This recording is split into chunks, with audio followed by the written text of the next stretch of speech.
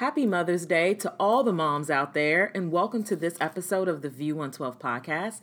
Today I'm going to have a special guest on, and we're going to talk about entrepreneurship, motherhood, business, being a working mom, and how our mom inspired us. That's right. Today's guest is going to be my sister. Listen to our girl chat on this Mother's Day edition of the View 112 podcast. Read, write, live.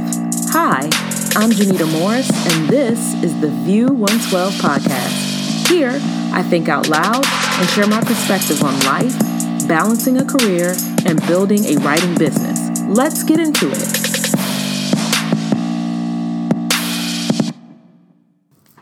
Good morning, everyone. Today is Friday, May 12th, and it's about actually almost 10 o'clock in the morning because someone was running a little late, but welcome to the 13th episode of the View 112 podcast.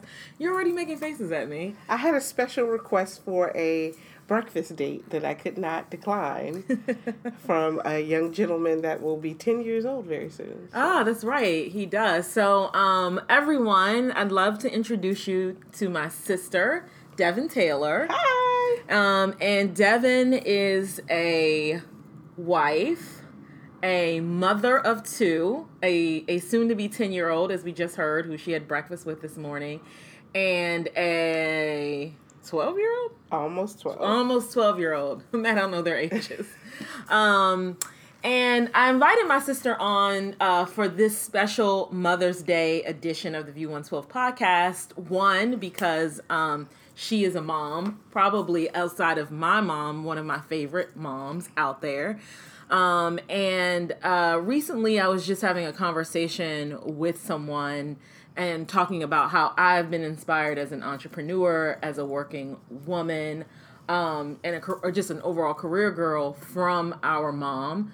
And for, everyone out there listening, our mother, was in and out of jobs in the corporate sector, in human resources. But she's a very creative person and has had several businesses, I would say, over the course of, the years.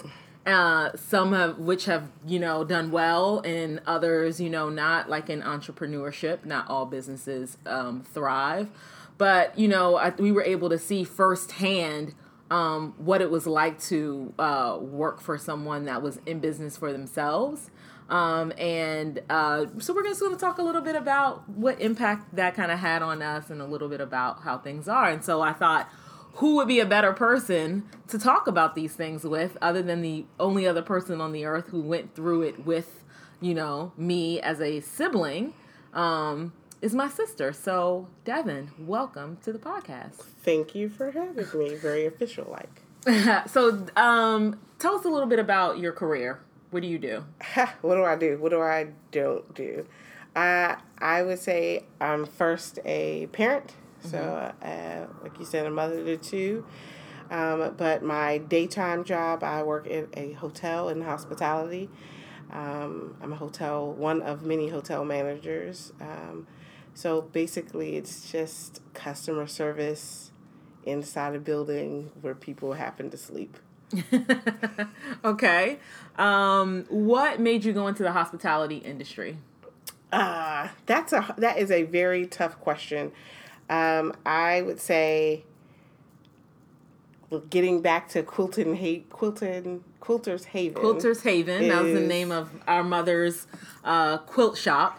I was probably about 12 or 13, and I was able to come from school, and I always, for some god-awful reason, wanted to go to the shop and run the quilting table because people would come with questions, and I could halfway answer them, mostly not answer them. But I felt empowered to do something at that age. And so I always thought that that's what customer service was. You answer questions and you help people make really fun decisions. And it was really fun. Now, work is not always that fun, but it still is gratifying for me. That's interesting you said that. So yes, my mother has a passion for quilting. She has a lot of passions just for design. I think she's done interior design work. She is a maker of all things, a multifaceted woman. But a big passion project and something she's into is quilting. And African Americans or Black people in quilting, that's not like a thing. And especially this was like in the 90s. So she rarely found like places in where we lived, and we grew up in Maryland in the suburbs of Washington, D.C. And there were not very many places where she could go and get things or find fabric that was, I guess interesting and, appeal to her design aesthetic as a quilter. And I think just like most entrepreneurs, she created something out of a void in which she saw in the marketplace. And so she opened a quilt store in our hometown in Clinton, Maryland, which was probably like it was a little more than a mile.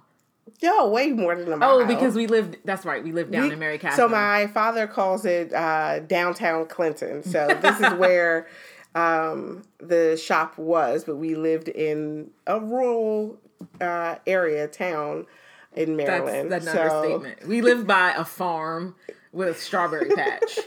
And a small airport. Yes. But so there is no downtown though, but it's near Andrews Air Force Base, just outside of Washington, D.C.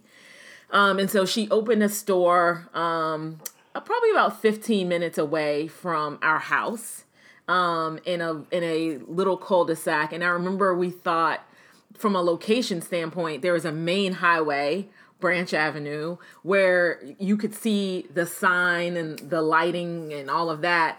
But it was not really clear how you could get there from the highway. Yes, location is everything. So the signage was lit, but it was weird how to get there. You would definitely needed to know the area. And this was before like GPS or like Google. I think everyone should Google the Hangers Club. In Clinton, Maryland. I don't know if you want and it was next door to there. I wouldn't sell it that way. Lots of complications with that. Yeah. Anyway, so my mom opened a shop and it sold fabric, quilt supplies. I think she taught classes in there, stuff like that. So I think it's interesting to hear you say, Devin, that you, from customer service, you like to work at the table. I liked, and I thought this was the best thing, was working at the cash register. No. I remember getting the cash register and wanting to be like ringing people out and stuff like that. No. This also should be said that my sister gets her, like she is also a maker of things. And I think her and my mom have the same skill set. So they're into stuff like, making things, sewing, knitting, all of that. I don't still know quite how to sew. When I did have my little business Endorse Apparel, I did a lot of designing, but I still needed sewing help from my mom and my sister, to like make patterns and stuff like that for bags and such. But I never had like the sewing bug. And so in that store, I had zero desire to work at the customer service table because I was not going to be able to answer anybody's questions. But I could tell you how much stuff cost.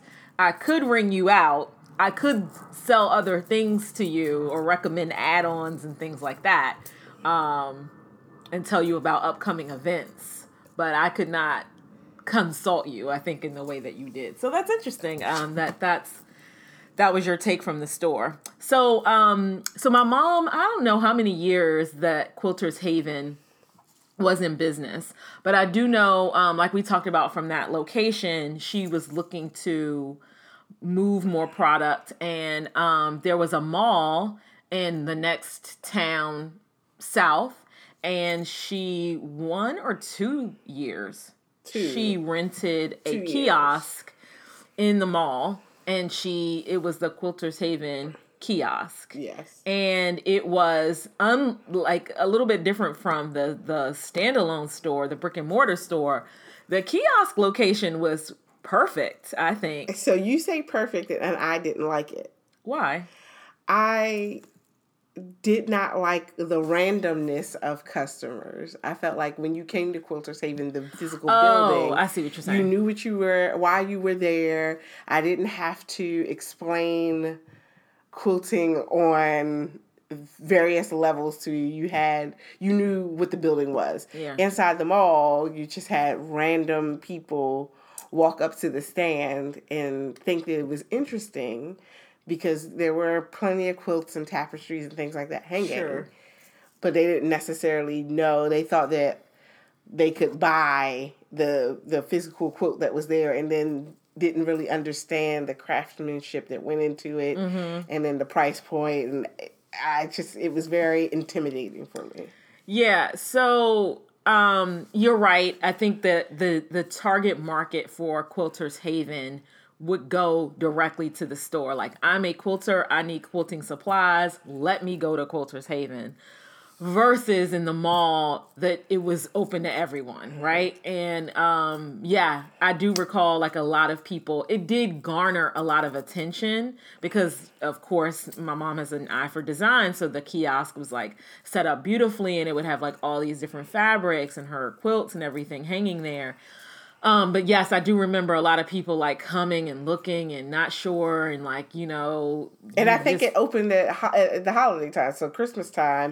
Yeah. Everyone is looking for a special gift. Yeah. And then it was just tough to have people understand that this isn't a machine made item. Right. And so they're one of a kind. It's not mass produced. It's not a $30 blanket at Walmart, girl. Like somebody hand stitch this. But the reason I said I thought the location was excellent was it was at the bottom of the escalator. It was perfect. From the food court. Yes. So this mall was like 2 levels in the food court, and food courts in the 90s were popping. That's where everybody went and hung out, families, etc. And then it had like 2 escalators, and they kind of met in the center. And I think Santa was there. Santa was there. There was a fountain, and then there were 2 kiosks, I think, one on the other side, like opposite of us. Yes. And then Quilters Haven kiosk. So it garnered a lot of traffic. Like you couldn't be in the mall and not see her quilt shop. Correct. So I think from that standpoint and probably what the investment was, that was a lot better to garner traffic than the Quilters Haven store. Correct. But I guess to your point, and I hadn't thought about that, is what kind of traffic was there? Yeah. And was it really her niche customer?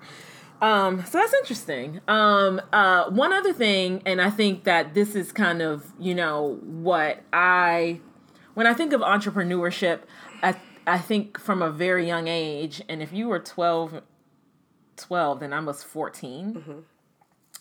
I never thought like entrepreneurship was easy, and I never thought entrepreneurs, were like wealthy people.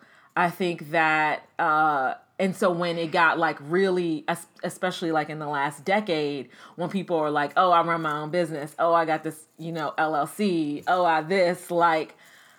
I'm not easily impressed. I don't think that like that's a path to, I don't know. Like, I think sometimes people think it can be, and it is, but it's a grind. You don't just run a company and like, oh, that's it. I think that, and people, I think, trivialize how hard it is to run your own business. People trivialize how hard it is to be an entrepreneur.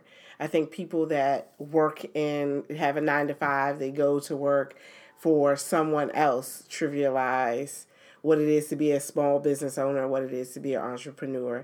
And I also think that, it's 2017, that an entrepreneur today is not the same as what it was back then. Yeah. So there's so many avenues and branches that you could go. A lot of my friends are entrepreneurs, but it is solely internet based. It is solely like me. Yes, like you. Which I talk to my mother about all the time, but she is not entertained by that. Yeah, I think, well, so when I'm saying I think people trivialize it, I just feel like every other person you meet, they like, yeah, I'm running my own business. Like, I think it's like a trendy thing to say versus like people really understanding like the grind behind it. And the point I was making is like, I think because we watched her, and we talking about her because it's Mother's Day, but really our parents, right? My dad had a full-time job, and he was there's a sacrifice for the spouse or the significant other of the sole owner of the business, right, that they have to make a financial sacrifice, as well as physical. There are many times where dad would work all weekend, and then on the weekend want to have us do our little activities, but then also make sure we stopped at the store to make sure she had a break and took her food and all of that, and closed down the shop and make sure security was okay. Yeah. So there was a lot of sacrifice all for the way around. Everyone. Yeah. But I think that's what I learned about entrepreneurship, is that it's a grind, and like you are the everything. Yes. You're the boss. You're the accountant. You're the manager of operations. You are the corporate buyer. Yep. You are the everything. Yeah. And to like, when people say like, oh, they're in business for themselves, especially early on, and this was a new business, like to like, everybody got to get up, right? Girls got to get to school, and you got 2 teenage girls. Dad's got to get to work. Mom's going to the shop, right? She's in the shop all day until somebody can get off of school to like come and relieve her. And then, we would be there maybe for a few hours in the afternoon here and there, but not always, because we did have like extracurricular activities and such. And then like she would close the shop and then like come home, go to the bank, all of that kind of stuff. Working at the mall, I think, was even worse because you had to go based on like the rush in the mall, and then the mall had certain restrictions, so you have to have your kiosk open when the mall opens. So you couldn't put the finishing touches on something at 10 o'clock or at 9:30 if all the regular stores were going to be open. You needed to be open and set and ready as well. Right. So there was no bank run after 10 o'clock or really 9:30. There was not the last minute, let me get a bite to eat because I won't be able to eat until whoever gets off school and somebody actually brings them here because we're in the next town over. So, yeah. Yeah, I think, so... And no lunch break, yeah. So like she would definitely be sitting there until one of us could come, and then it was like, oh, okay, now what do you want to eat? And then you luckily go up the escalator to the food court. And like, I've even thinking about bathroom break. You're at the mercy of that. Yeah. And then you have to use the mall bathroom. Ew. Yeah, so those are some of the things, like, from an entrepreneur standpoint, that, like, the sacrifice and the hard work that really goes into, like, living your dream, and you have to be passionate about it. And our mom is very passionate about quilting to this day. So our parents have retired, and they live in Georgia, and she still has, like, a quilt room full of, like, it's like Quilter's Haven in their house. In this, she always has maintained, like, that space. And she freelances, I guess is a good way to say it, and she has quilting projects and other means of still getting like some income through her quilting, but she no longer owns like the retail store. I think all in all the business was intact for 5 years, maybe? Probably 5 years between storefront and kiosk. And then another maybe 3 or 4 years after that, just out of the home, doing memorial quilts and freelance work for other corporations. Yeah. Which that's a different beast in itself, because then working out of your own home takes over your home. And when she transitioned into that, and I think that that type of work is what kind of I draw from for today. So doing like freelance work, negotiating contracts, how much you're going to get paid for things, and like, where do you find clients? How do you value your time? It's something like I'm still wrestling with. And I'll share a story on another podcast later, because I am going to talk about like negotiating deals and contract negotiations. But she taught me like a very valuable lesson in that, like not too long ago, a couple weeks ago.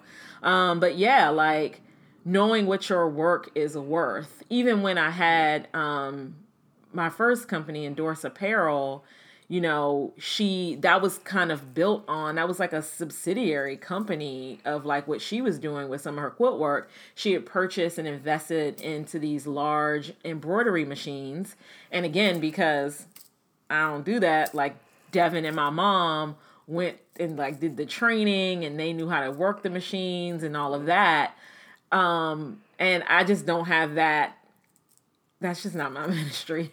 But when I started that company, like I knew what I knew what I wanted to see, and I knew there wasn't like a niche or market for like sports apparel for women, but like I didn't know exactly how to get things manufactured, screen press or, embroidery. And I know that was a big source of contention between, my mom and me, and well, probably you too, is like what I wanted to charge, right? Like I'm trying to compete with like NFL Shop or, what you see at, I don't know, Dick's Sporting Goods or something like that. So like a t-shirt, you know what I mean? Like it's going to cost like $20, $30, but that's screen press. You guys are like setting up the embroidery machine, running the machine, all of that. For like my bags, well, there wasn't even any clutch bags like that, but like I just wanted to charge I wanted to keep the price point low, and I didn't really have a respect for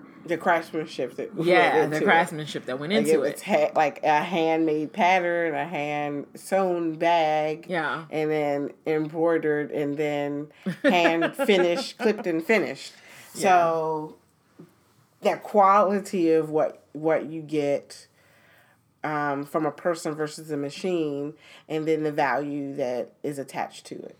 Yeah. And I think I've said this in other podcasts before, like I was very good at drumming up business, and I wanted like these things basically mass produced, and mom was like, you're not turning me into a sweatshop. Like I need X amount of time. I need this, I need that. And it was like always just, that was like the flaw in the plan, for Endorse Apparel, is like, I needed a different manufacturing plan. Yes. But two, I needed to respect the work behind the one I had. Yes. Yeah.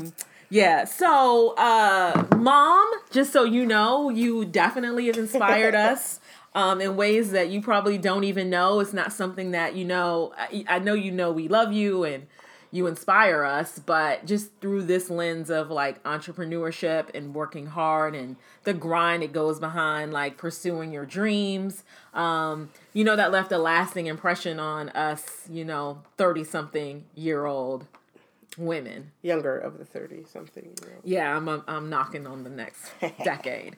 So Devin, tell me a little bit about, like, do you still have entrepreneurial, you've done little side hustles here and there. So yes and no. Mm-hmm. So I feel like if you're really going to be an entrepreneur, you have to make up your mind and be all in. Mm-hmm. I enjoy what I do for my 9 to 5, which is not 9 to 5.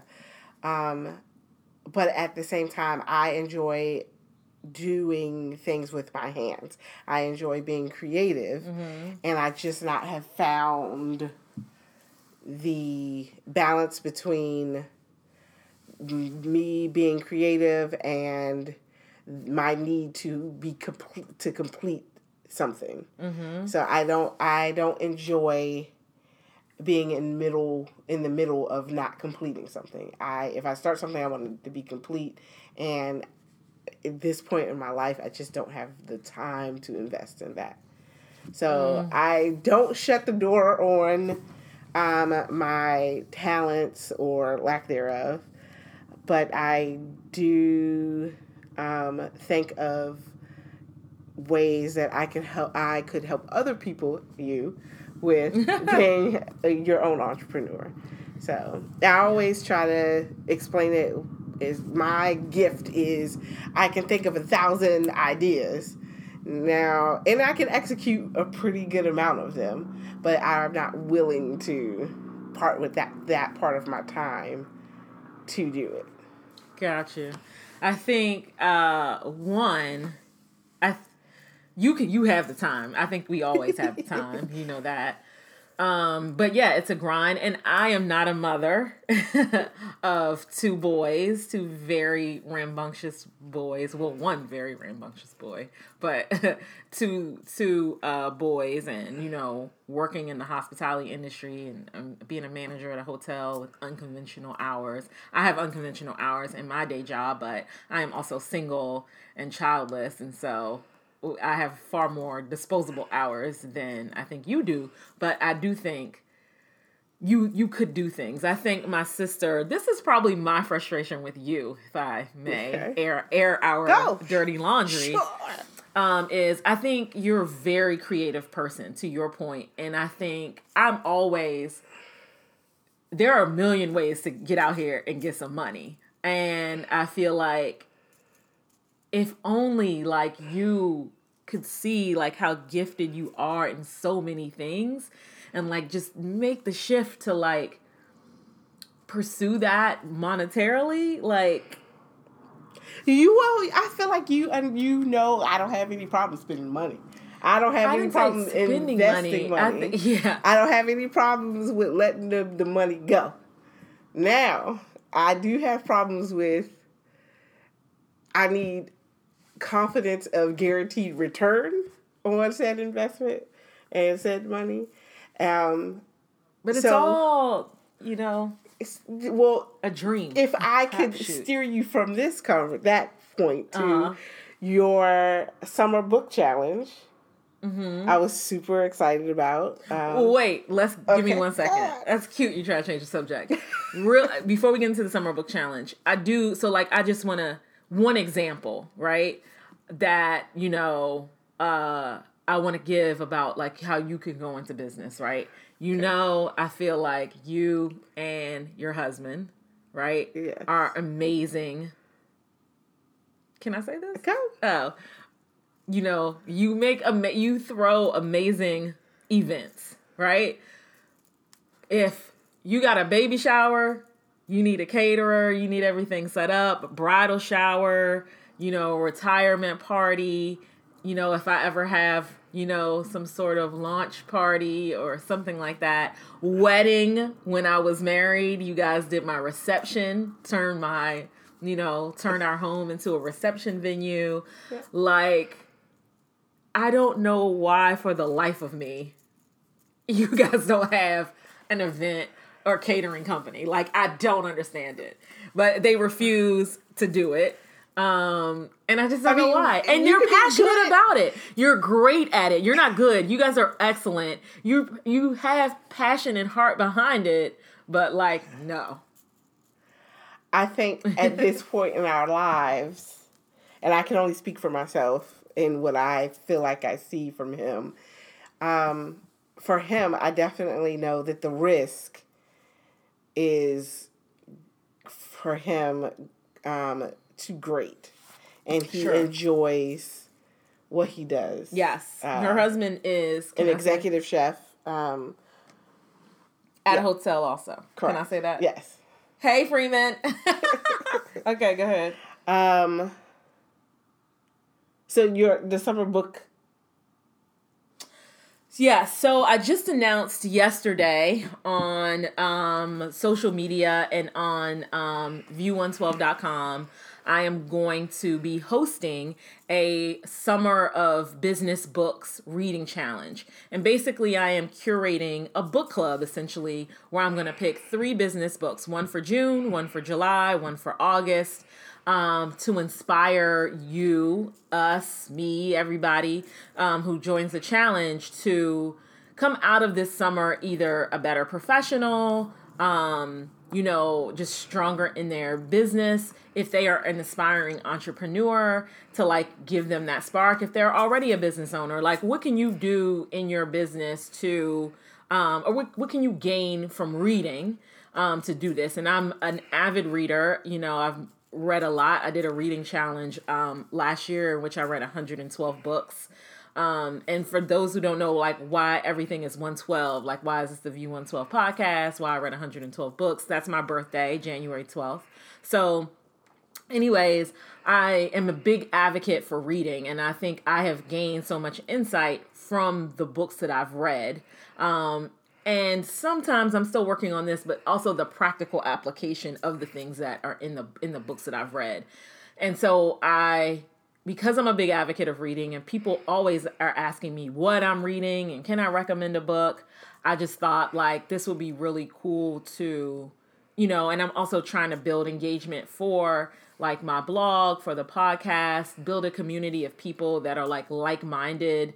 I thought like this is a good small investment to like build an engaging audience. And so the investment is just like the books that I pick, right? Mm-hmm.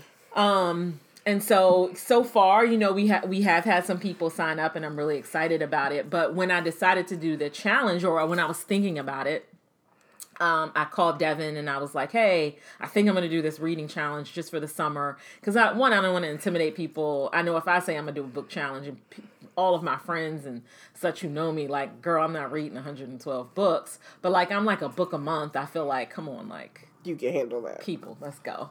So I asked Devin like what she was looking for if she was going to join a book challenge. Like how would she want to develop professionally? And I asked that of quite a few people. And so the first book that I selected for June is called The Spark and the Grind. And the author is Eric Wall. And there's a YouTube video that I think it speaks for itself about like how dynamic the book is. I am almost done reading The Spark and the Grind. Well, because I was thinking about this, like I gotta read ahead because I gotta curate discussion and you know what I mean, all of that, and like get these like live, like the social media events going, and I gotta be a little bit ahead. So, but the book is excellent. And the concept of the book, as a matter of fact, I have it right here. So it's The Spark and the Grind, Ignite the Power of Disciplined Creativity. And in the front cover, it says, we've been conditioned to think about creative genius as a dichotomy. Dreamers versus doers, creativity versus discipline, the spark versus the grind. But what if we're wrong? What if it's the spark and the grind? And in that video, that's what makes me super excited about it. Yeah, I think that, and in that video, he's like, why can't people be dreamers who are doers? And in this book, he wants to inspire you to dream and then do. And I think, well, you go. What were you? Well, I like the video because he did acknowledge that there are thousands of people that solely have lots of ideas. They dream and they have a very, very difficult time moving from the dreaming phase. But then there's people that are all about, let me get it popping, let me do it, let me hurry up, here it is, this is the product and this is how I work and I like both of those aspects. But for a person like me, I can dream up of a lot of things, but I have apprehension in doing my own dream. Mm-hmm. And if it was somebody else's dream, I'm all about, I'm going to do it. Let's go and do it. Let me show you how your dream works. But for mine, it's a little bit difficult for me to then say, okay, let me put this pen to the paper. And I think, growing up, and I would say certainly later in life, I think I've started to embrace both more, obviously, with the businesses that I've run, etc. But I've never deemed myself a creative person. I think I've always deemed myself as like the grinder, like the doer. I think, and if this is fair to say, you tell me if you agree or not. And I always have thought this, like we would really, it's frustrating over the years, I think. And this is like with our mom too, of like, I've always felt like you guys are the creative people and just let me handle the business part of things. Right. Because I can't create things. Like I'm not a creator. I'm not a dreamer. Like I can get out here, I can see your vision and I can execute it, but I don't like have these creative like aspirations until I, really started thinking about like things I'm passionate about and pursuing them. And I think that like that's the yin and yang of us is like why we would be great in business together and why I thought like mom would be a great business partner is this because like you guys are like the spark and I'm the grind. Like you guys are the dreamers and I'm the doer and you need both in a company. And I love that this book challenges that concept of why can't you be both? Like you can be the dreamer who is a doer. Yeah. You will get out of this book for sure how to take those dreams and ideas and those sparks and make a continuum of them through grinding. And I think that for grinders like me, this book absolutely has tapped into ways to continue to fuel creativity. And it talks about the pitfalls, and I think they're very true, and it gives very good examples of like when you're only a dreamer and you never do, kind of like the starving artist. Yeah.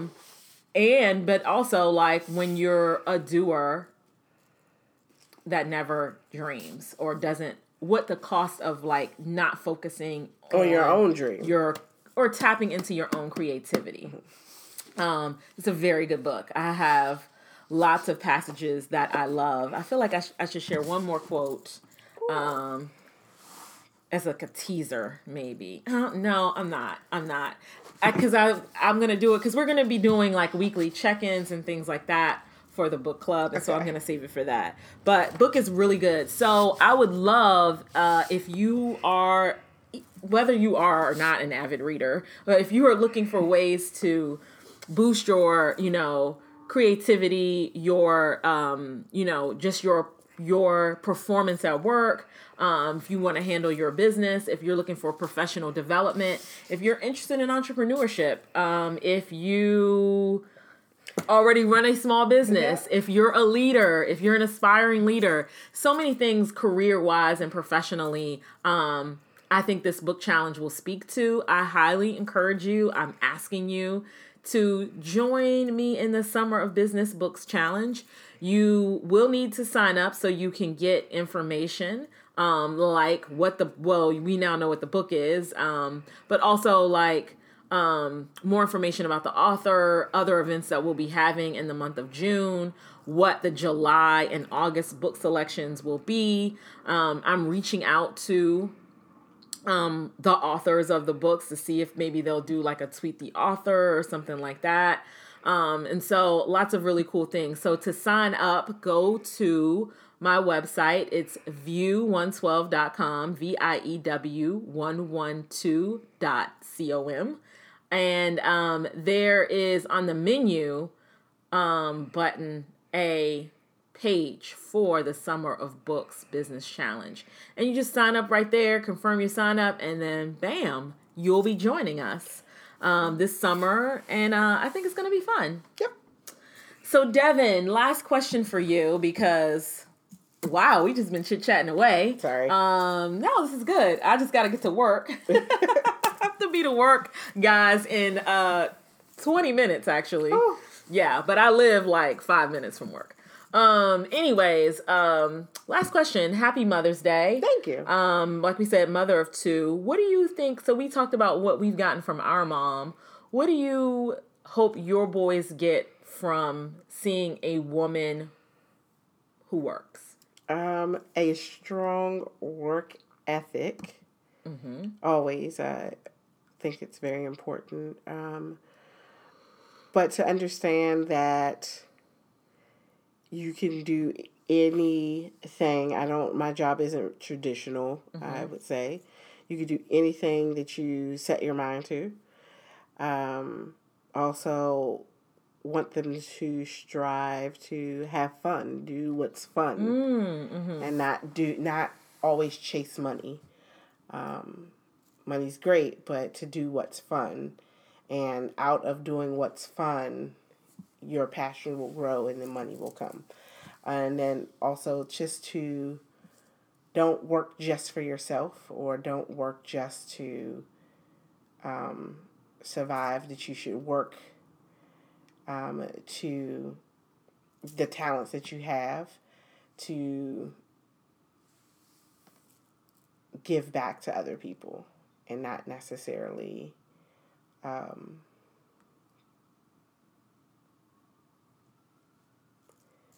just be busy, I guess. Okay. That's fair. So. Love that. Well, thank you so much for being my guest on this special Mother's Day edition of the View on Tour podcast. Thank you. I thought we were going to be just talking about mommy, not about me. You tricked me. A little trickery there. All right. Well, thanks for joining. Thanks for listening, everybody. And I will talk to you next time. Bye. Bye.